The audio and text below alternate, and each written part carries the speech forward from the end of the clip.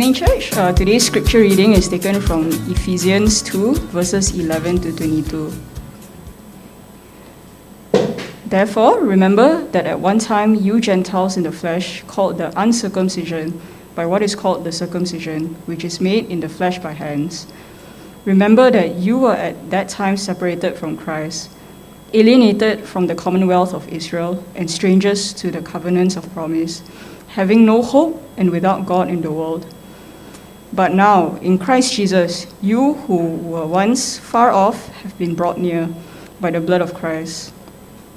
For he himself is our peace, who has made us both one and has broken down in his flesh and the dividing wall of hostility, by abolishing the law of commandments expressed in ordinances, that he might create in himself one new man in place of the two, so making peace, and might reconcile us both to God in one body through the cross, thereby killing the hostility. And he came and preached peace to you who were far off, and peace to those who were near. For through him we both have access in one spirit to the Father. So then you are no longer strangers and aliens, but you are fellow citizens with the saints and members of the household of God, built on the foundation of the apostles and prophets, Christ Jesus himself being the cornerstone, in whom the whole structure, being joined together, grows into a holy temple in the Lord.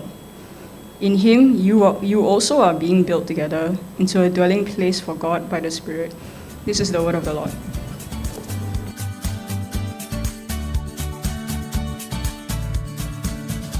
Thank you, Cassandra, for reading the Bible. And indeed, the Nablets, we're going to miss you a lot. And you're truly a blessing to our church. And we can't wait for you to come back. And in fact, in appreciation, we're preparing a new church for you when you come back. So wait for it. Okay. Good afternoon, brothers and sisters. Today, we're going to continue with our sermon series on the book of Ephesians. And today's passage will be from chapter 3, verses 1 to 13. So if you have the Bible, please open your Bible and I'll read God's word. Ephesians chapter 3.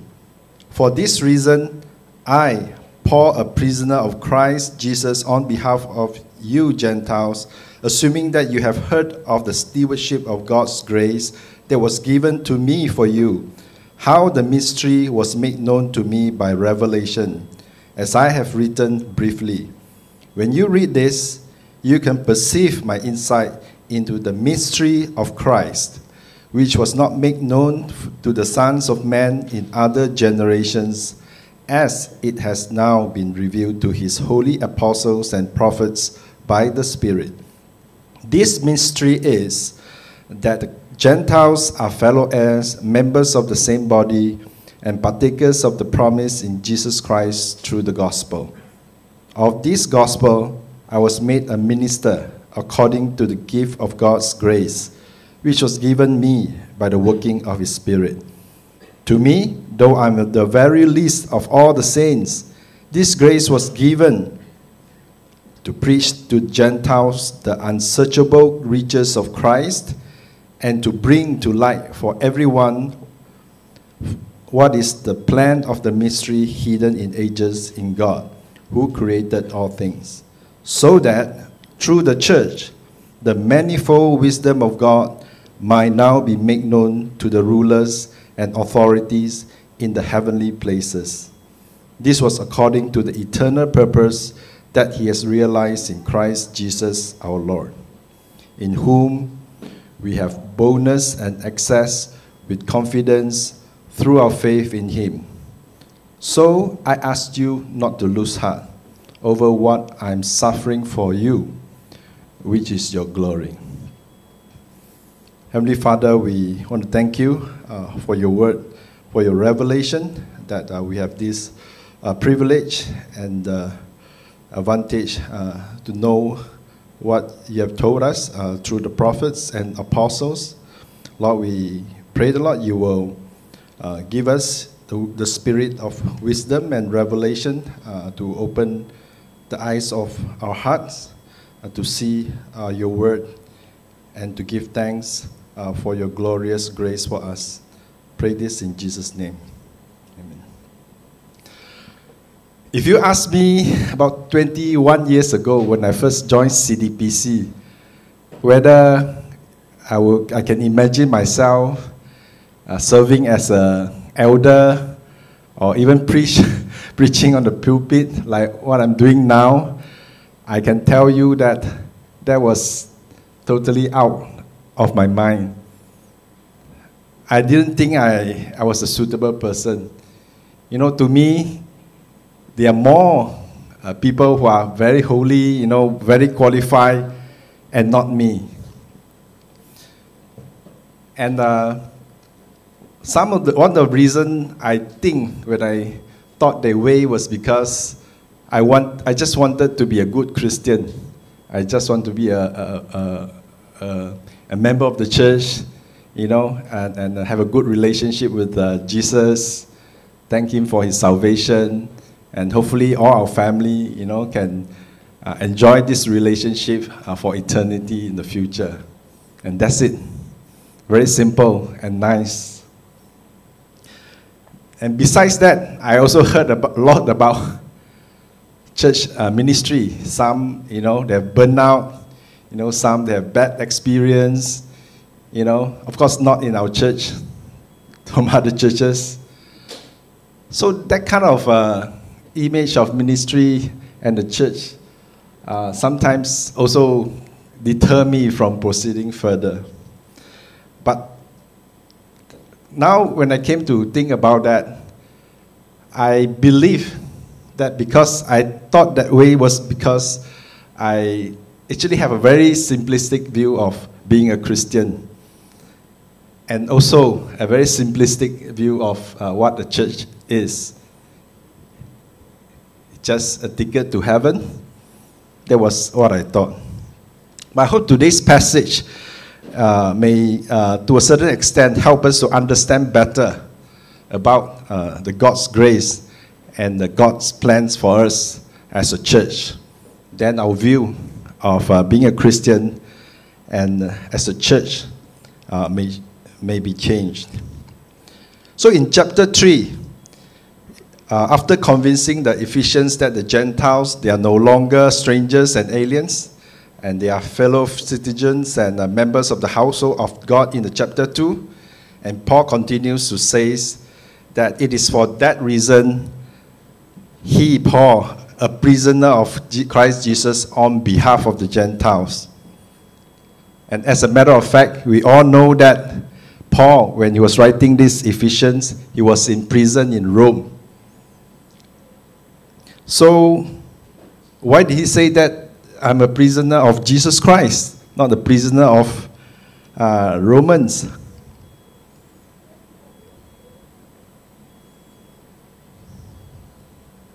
I think what Paul is trying to say by saying that he's a prisoner of Jesus Christ is that in whatever circumstances he was in, Paul, he belonged to Christ. Because Jesus is the Lord of his life, everywhere, even in prison. And he knows that the Romans prison will not be able to stop him from doing what he has been called to do. That is to share the mystery of God, in this case, to the Gentiles. And that was exactly what Paul was doing in writing the book of Ephesians. And he became prisoner of Jesus Christ for the sake of Gentiles because we can see from the book of Acts, we know that it was the fanatical Jewish opposition to his mission to the Gentiles that landed him in the Romans prison. The Jewish people would not be able to accept Paul's message, especially that the Gentiles have the same access to God as the Jews did. And in fact, Paul could have easily avoided this prison by just keeping quiet or keep a low profile about the message to the Gentiles. But we know very clearly he did not shrink from his calling to preach faithfully the revelation given to him.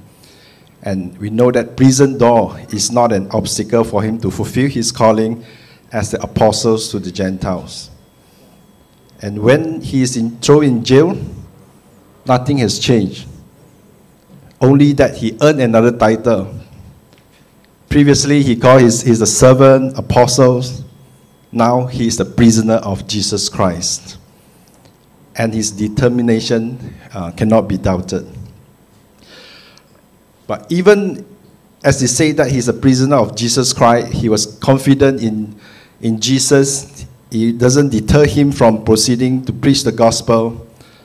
But the listeners, the Ephesians, the Gentiles, when they heard that Paul is a prisoner of Rome, actually he was in prison, they might not feel the same way. And probably Paul thought that the fact that he was in prison might discourage the Ephesians to continue to be Christian and to preach God's word. And then he paused, if you notice, he breaks off from what he said. And he says something in the long parenthesis in verses 2 to 12 in order to encourage them. So if you look at it, you show there is he went into another topic just to encourage the Ephesians.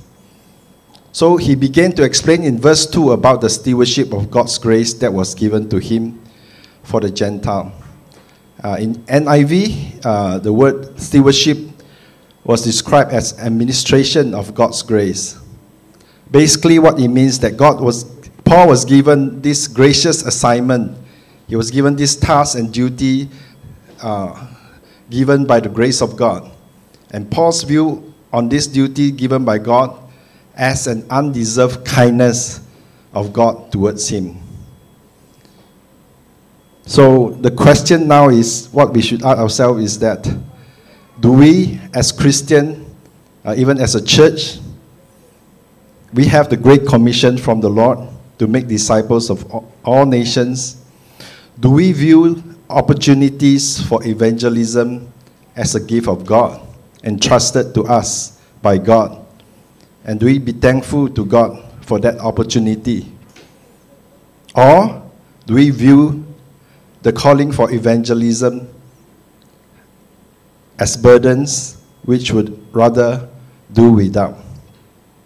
So very often we view or focus God's grace only to the unmerited or even demerited favor from God in salvation. But I think it is more than that. And today's passage forces us to think of grace as also a gift for ministry. Grace is not merely a privilege, but grace always brings responsibility. And we all know this saying from the Spider-Man, with great power comes great responsibility. I think we can see from here, the correct thing is, with great grace comes great responsibility as well. So Paul views grace or responsibility as a gift, as a great honor from God, and worth all the hardship, even to the prison. So again, what do we view grace or responsibility that God has given to each and every one of us, and also as a church? So in verse 7, you will see too that Paul was made a minister according to the gift of God's grace given to him by the working of God's power. Not only Paul has a gift of honor of being the instrument of God in spreading the gospel, he was also given this gracious ability and desire which enabled him to fulfill his apostolic calling as minister to the Gentiles. So if you see 1 Corinthians 15:10, Paul said this: "By the grace of God I am what I am, and his grace towards me was not in vain. On the contrary, I worked harder than any of them. No, it was not I, but the grace of God that is with me. In fact, Meaton, a commentator, says, everything Paul has become and achieved in his ministry is not his own doing, but the result of God's grace, God's choice of him, God's calling to him, God's enabling power. So, wherever you are in God's ministry, whether in our church or outside the church, I think we need to remember that we are not left alone. God will provide the gift of grace and the power to enable us to fulfill our calling.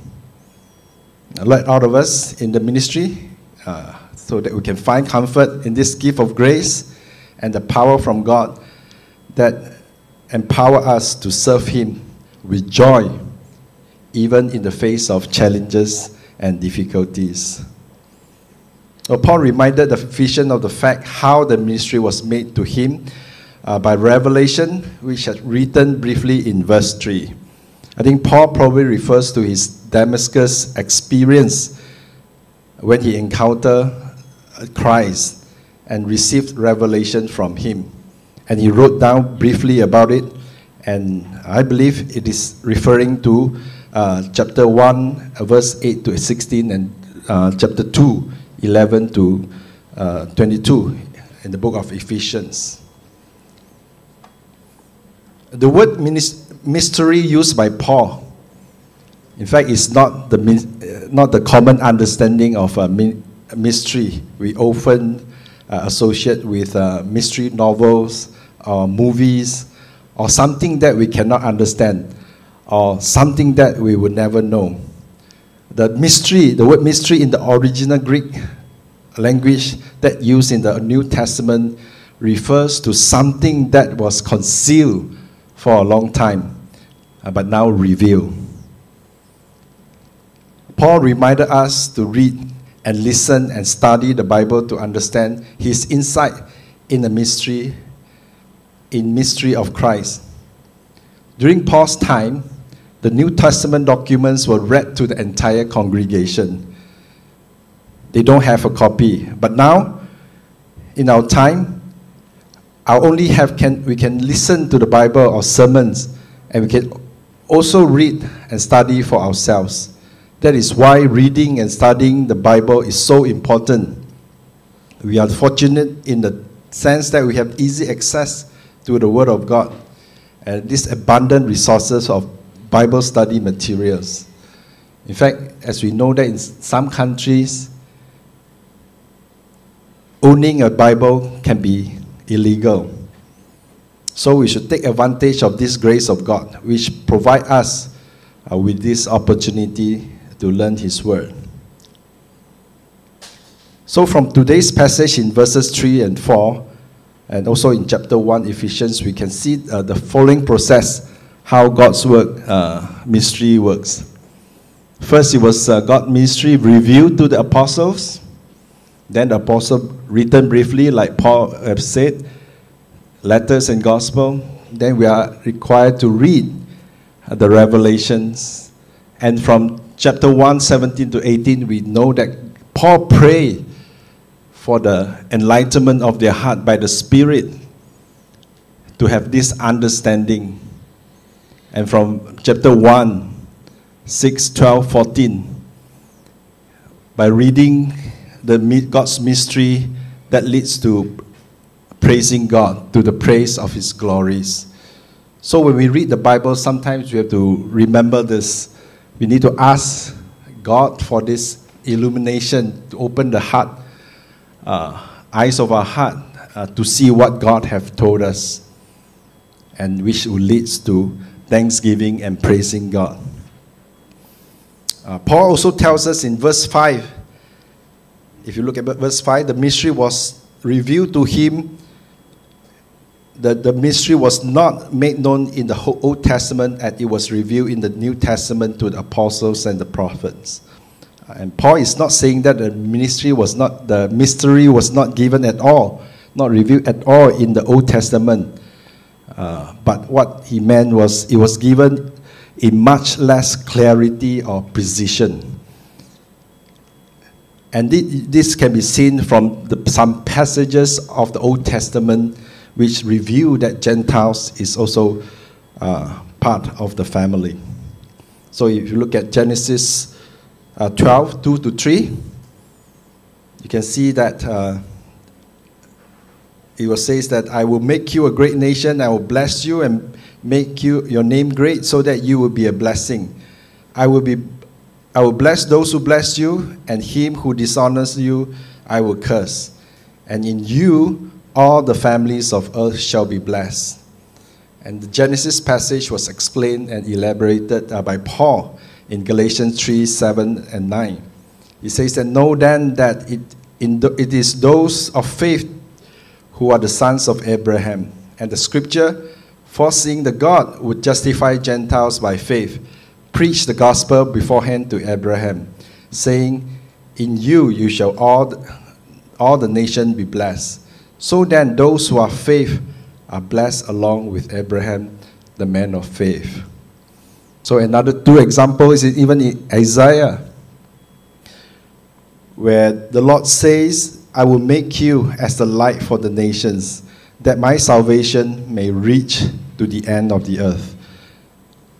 And also in Isaiah 56, it was saying the foreigners, their burnt offering and their sacrifices will be accepted on my altar. For my house shall be called the house of prayer for all people. These are the passages with hinting that the people of God is bigger than Jewish people.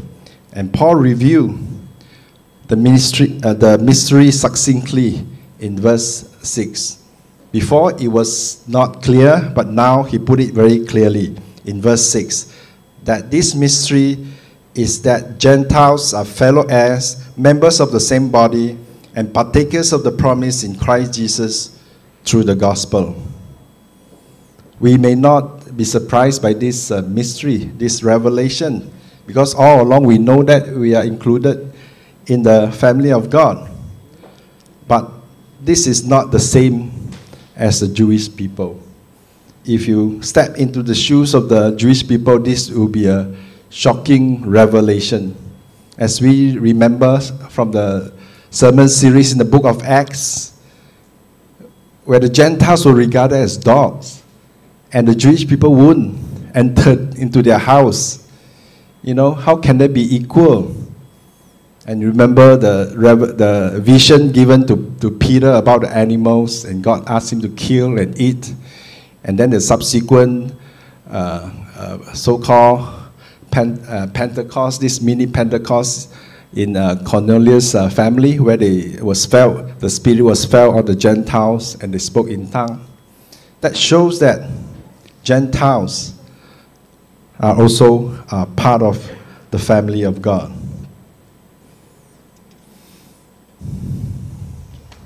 So even though the Old Testament did give a glimpse of the mystery about the salvation of Gentiles, it was never in the mind of the Jewish people.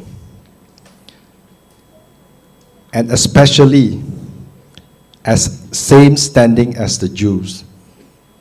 They might say that, yeah, you can be included, but you cannot be equal. They will not think that they are equal with Jews themselves, the chosen people of God. But in the Bible, we are told that Gentiles are fellow heirs, fellow members of the body, and fellow partakers. And in Ephesians 2:19, Gentiles are regarded as fellow citizens. And the equality of the Gentiles with the Jews was something that is beyond their imagination. And we can see from the mystery is that God's purpose has always been to create one new body in which Jews and Gentiles will share equally as fellow members and fellow heirs, fellow partakers of the promise given to Abraham and to the patriarchs. And this is the work of Jesus in uniting Jews and Gentiles into new body, which we now call the church. And this commentator, O'Brien, described the mystery as this complete union of Jews and Gentiles with each other through the union both with Christ. The mystery and union is made possible, and we have learned, through the gospel, which is the blood of Christ. So what the grace of God that has given to us. And let's look back to chapter 2, 12 to 13. You see, remember that you were at once separated from Christ, alienated from the commonwealth of Israel, and strangers to the covenants of promise, having no hope and without God in the world. But now, in Christ Jesus, you who once were far off have been brought near by the blood of Christ. The mystery is only made possible by this sacrificial love of Christ on the cross.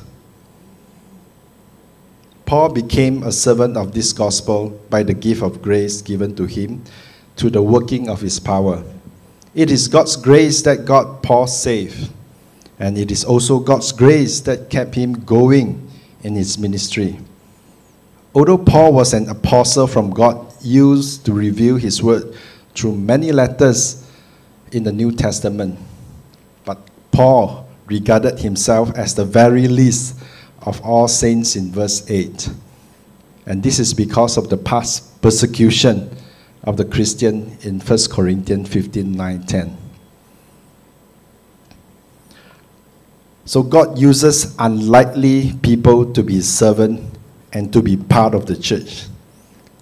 Paul's past shameful and cruel persecution against a Christian did not deter him from receiving God's grace in serving God. So do you think that you are not the right person God wants to use? Do you think that you are not qualified because of your past?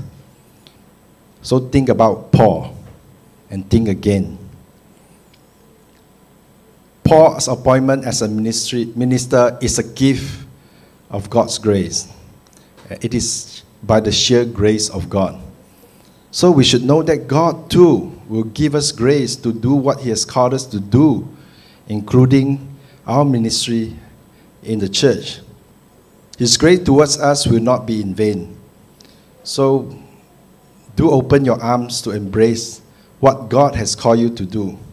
Do not resist or give excuses like what I did before about inability, because God, as we have learned, will provide the grace that we need to serve and to obey his calling. Not only God will give grace to our ministry, he will also give us the power needed, as he has given to Paul, as we can see in Romans 15, 18, 19, and Colossians. He says, "For I will not venture to speak of anything except what Christ has accomplished through me to bring the Gentiles to obedience by word and deed, and by the power of signs and wonders, by the power of the Spirit of God, so that from Jerusalem and all the way around the Illyricum I have fulfilled the ministry of the gospel of Christ. Him we proclaim, warning everyone and teaching everyone with wisdom, that we may present everyone mature in Christ. For this I toil, struggling with all his energy, that he powerfully works with us." We know that ministry is very tough. I think many of us know that and experience that. But God is gracious, and God has given the grace and the power for us to serve him in church ministry, and to obey his calling. In verse 8, the grace given to Paul, we are told there are two immediate purposes. First is to preach to the Gentiles the unsearchable riches of Christ. And then second, to bring to light for everyone what is the plan of the mystery hidden for ages in God, who created all things. So what is this unsearchable riches of Christ that Paul was given the grace to preach? What does the word unsearchable means? In NIV, the word was described as boundless riches of Christ. in NLT, the endless treasures available to them in Christ. In the paraphrase Bible, the Message, it is described as the inexhaustible riches and generosity of Christ. So I think basically we get the idea that the riches of Christ is without limit. It is bottomless. Some have even used the word incomprehensible, probably beyond our imagination. So the next question is that, what is the riches of Christ? Is Christ himself the riches? Or is it Christ that gives the riches? The riches of Christ, riches that is Christ, or riches that Christ gives? Which one is which? I think this is why we study the Bible, and this is why it is interesting and exciting. Remember what we have studied before? We ask the questions whether we are God's inheritance or God is our inheritance. So now we have this question. He's talking about Christ is the riches, or Christ will give the riches. I think probably we should not make that distinction. Again, the Bible teaches both in the Bible. So if you look at Ephesians 1:7-10, Paul himself says this: in him we have redemption through his blood, the forgiveness of our trespasses according to the riches of his grace. So this forgiveness of sins is a gift by Christ. So Christ gives the riches. And when you look at Philippians 3:7-8, it says that, but whatever gain I had, I counted as loss for the sake of Christ. Indeed, I count everything as loss because of the surpassing worth of knowing Christ. So knowing Christ is worth, the surpassing worth. And I have suffered the loss of all things and counted them as rubbish in order that I may gain Christ. So in this context, Christ is the riches. So the two immediate purpose why, the second immediate purpose why the grace of God was given to him is to bring to light for everyone what is the plan of mystery hidden for ages in God. Paul, as the minister of gospel, was tasked to share the good news of Jesus Christ to the Gentiles. And not only that, you can see from chapter 1:17-18, we also see that Paul actually prayed for the spirit of wisdom and revelation and enlightenment of the hearts to see the gospel that has been revealed to them. And this is actually exactly what Jesus have commissioned Paul to do during the Damascus encounter in Acts 26 and 70-78. If you look at it, Jesus is telling Paul that I'm sending you to open their eyes so that they may turn from darkness to light and from the power of Satan to God, and they may receive forgiveness and sin and place among those who are sanctified by faith in me. This is the duty of Paul, to bring light to the Gentiles. But then, those are two immediate purposes. If you look closely, so that it leads to the ultimate purpose of God appointing Paul to preach the riches of Christ and to bring light to the mystery. That is so that through the church, the manifold wisdom of God might now be made known to the rulers and authorities in the heavenly places. So what is this manifold wisdom? In fact, Pastor Micah gave me this a very short passage of the commentary. He described this manifold wisdom as iridescent wisdom. In fact, I just learned a new word yesterday, iridescent. I think many of them might know, but to me, this is a new word to me. So I check it out. In fact, it is describing that iridescent, something that's showing colors, luminous colors that seem to change. and when we see it from a different angle. One example is that you remember the soap bubble. If you look at it, it was flowing. It's beautiful, but it's multicolored. But from different angle, it's different color changing. So it's very complex and beautiful. And it is used in this verse 10, manifold wisdom, as a figurative sense to describe the richly diversified nature of the divine wisdom. In fact, we get the glimpse of this iridescence of divine wisdom when we see how God diverse way of working through His people to lead to this, even to this multiracial, multicultural community being united as fellow members of the body of Christ. And God is using the church to demonstrate this wisdom to the rulers and authorities in the heavenly places. Another example of this wisdom is that, remember Joseph? The brothers was meant for evil, sold him to the Egyptian, but it was meant for good. It's so complex that even God, in His wisdom, He can turn this around and it can become meant for good for the Jewish people. So the question now is, who are the rulers and who are the authorities in the heavenly places? When I first saw it, I never thought that this would be the answer. Rulers and authorities in the heavenly places. In fact, after checking out the commentaries, it seems that it is primarily the demons and the evil spirit, despite the word in the heavenly places. In fact, if you look at a few references to the Bible, you will see what are the rulers and the authorities in the Bible meant. So in Ephesians 6, if you look at that, it says, "Finally, be strong in the Lord and in the strength of His might. Put on the whole armor of God, and you may be able to stand against the schemes of the devil. For we do not wrestle against flesh and blood, but against the rulers, against the authorities, against the cosmic powers over the present darkness, against the spiritual forces of evil in the heavenly places."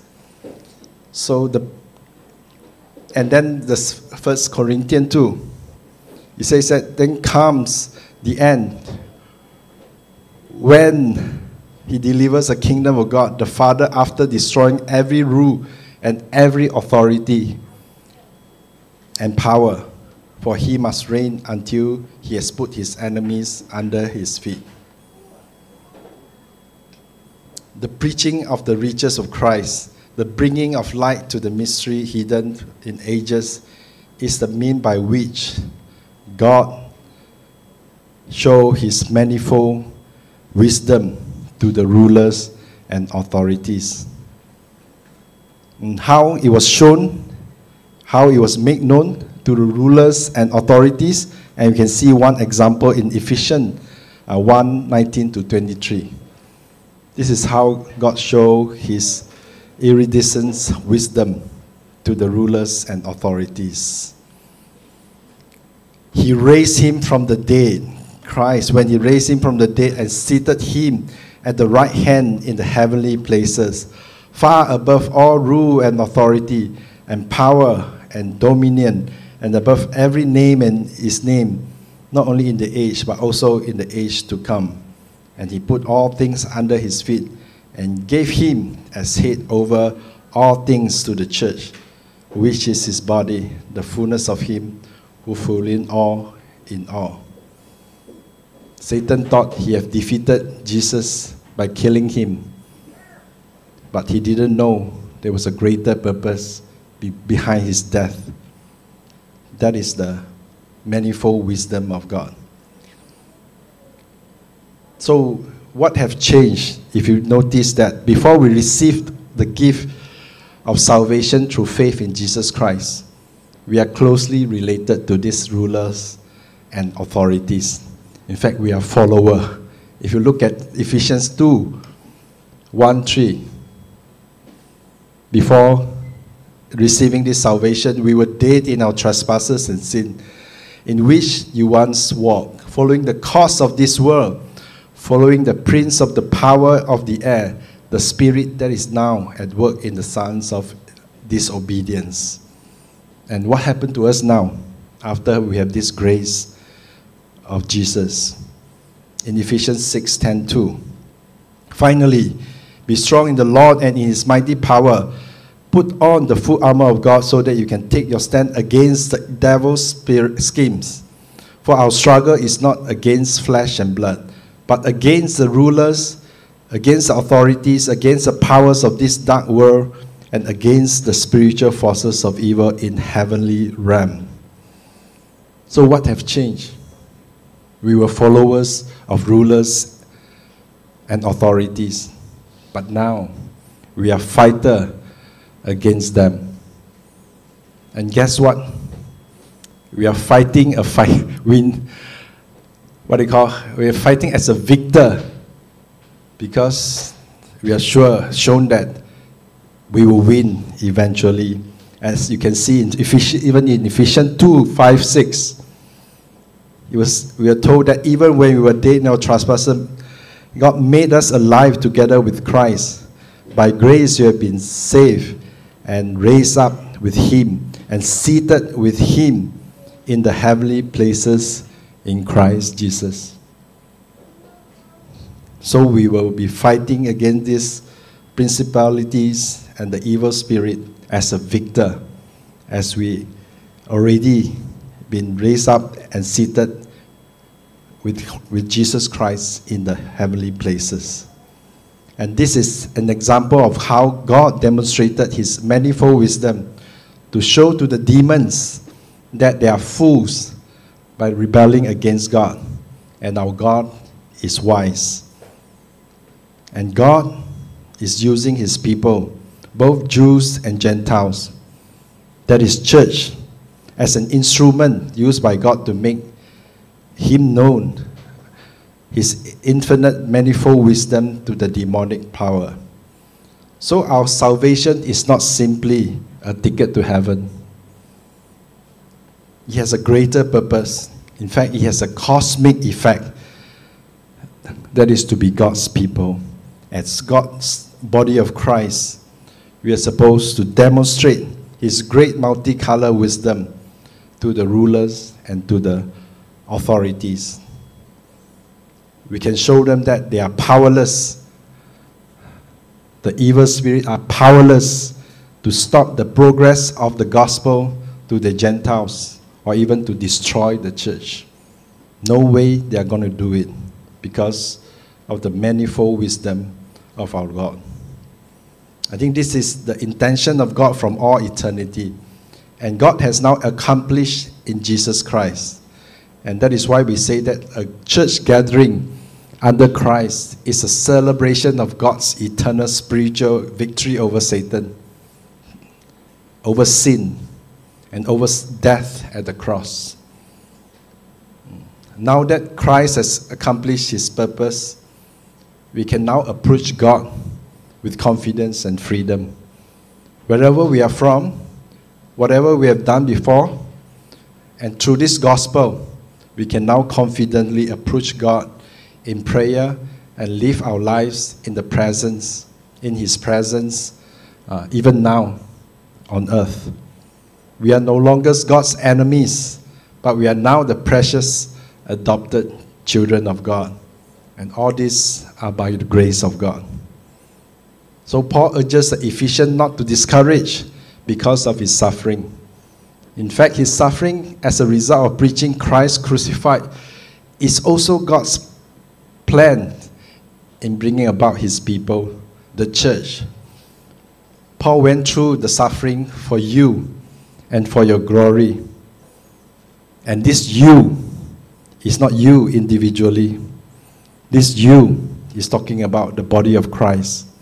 It's for the glory of the church as the body of Christ. Very often we think of our own salvation and our own personal relationship with God. But there's nothing wrong with that. But if we notice from the Bible, we are constantly reminded that when the Bible says you, a lot of times they are referring to us as the church. So the body of Christ, I mean the church, because that's the body of Christ that he had purchased with his own blood. So let us not lose heart when we face challenges or difficulties in carrying out our calling as an individual and particularly as a church. Remember that now we have access to God and we have access to the unsearchable riches of Jesus Christ. And now we are fighter against the rulers and authorities, and we are fighting a winning battle. So let us reconsider our view on God's grace and the salvation and the church. Our view may be too narrow and too small. Compare the view that God has revealed to us through his servant, Paul, the prisoner of Jesus Christ. Let us pray. Father, we thank you for your word. We pray, the Lord, you will constantly remind us of what you have revealed to us. You have something greater and more marvelous in our life, in the church.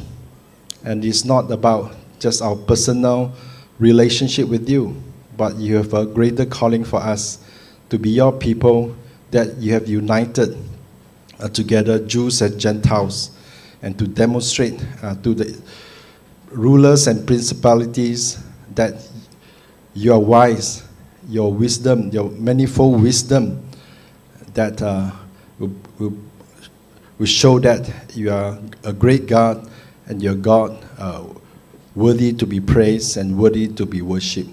Lord, help us as a church and continue to use us and open our hearts to see what you have called us to do and to do what you have called us with this understanding that you will give us grace and you will give us power to achieve what you have called us as a church to do.